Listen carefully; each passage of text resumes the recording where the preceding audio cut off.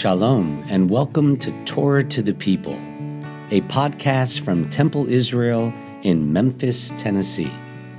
I'm Rabbi Micah Greenstein. We hope you enjoy this selection of our sermons, classes, and conversations with inspiring people from across the Bluff City and around the world.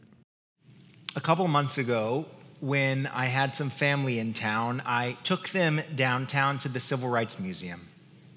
And I'm not proud to say this, but I hadn't been since they redid the museum 8 years ago. And if you haven't been recently, it really is a must go. A gem for our city that has so much to teach the entire world. Among the many, many things that are heartbreaking and sickening and inspiring, one exhibit that really touched me deeply was the replica of the Montgomery City bus that Rosa Parks boarded in 1955. The exhibit is designed so that you can have a seat right next to her, can look into the face, into the eyes of a bronze sculpture of that true American hero. This intimate perspective, it gives you a glimpse into her steadfastness, her existential weariness, so tired of being treated as other, as less than, as not a full human being. Looking into her eyes, you start to get a sense of the struggle and the pain that must have welled up so many times inside of her on so many bus rides before that fateful day. And this week, as I studied our parashah, our Torah portion, I couldn't help but think of Rosa Parks and that exhibit. You see, the Torah tells the story of 5 brave women, Machla, Noah, Hogla, Milcah, and Tirzah, whose father, Salafadad, say that 5 times fast, he died, leaving no sons, only daughters. You see, the law at the time did not allow daughters to inherit property, even if there were no male heirs.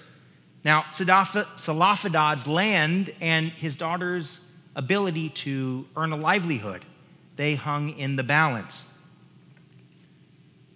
We, readers in the modern day, we don't know how many daughters were left dispossessed before this case. But we do know that these women, these 5 women, recognized that this law was unjust, and they set out to do something about it. They brought their complaint to Moses, who promised to consult with God. God, hearing their pleas, you probably guessed it, God rules in their favor. God hands them not only perhaps the earliest recorded victory for women's rights, but for the first time in the Torah, God reverses and corrects an existing law that God came to see as unjust. Now, there are many parts of this story that we could unpack, but the question that I would like to explore tonight comes from Rabbi Brad Artson, head of the Ziegler School of Rabbinic Studies in Los Angeles. He asks, why hadn't Moses or any of the other elders been able to point out this legal injustice on their own? What special trait allowed the daughters of Salafadad to notice an injustice and to speak out?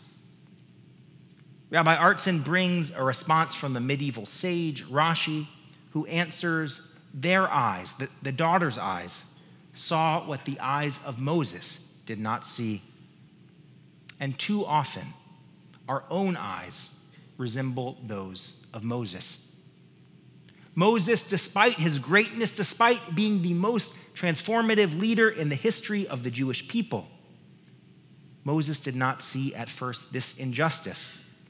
I do want to say, in and of itself, this is not necessarily an indictment of Moses' character, but it does serve to teach us an important lesson that so often, that too often, those in power are blind to the injustice, the suffering, the unfairness experienced by those with less wealth and less influence. The daughters of Salafadad taught that Moses and God and us, they taught all of us how crucial it is to make space for and to lift up voices that we might not otherwise hear, whether because they're on the other side of the aisle or the back of the bus or behind a wall. Maybe they're just too far away for the people who can really make a difference to hear their cries. But if there is one thing about God that our tradition insists upon, it is that God hears our cries. Just as Rosa Parks stood up, or more accurately, sat down, for the rights of her people, and the whole country slowly but surely heard her, saw her, and helped to bend that long arc towards justice. Our Torah teaches that when a law, even a divine law, does not recognize the Tselem Elohim, the spark of holiness inherent in each and every human being, that God too will stand up for what is right. So beginning this Shabbat, may we work to be like God, like Rosa, like Machla, Noah, Chogla, Milka, and Tirzah, to create a world that recognizes that divine image in each and every person.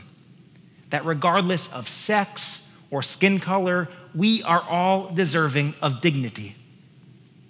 And when we see that in the eyes of each person, we will truly live in a world redeemed. Ken Yiratzon, may it be God's will. Shabbat Shalom.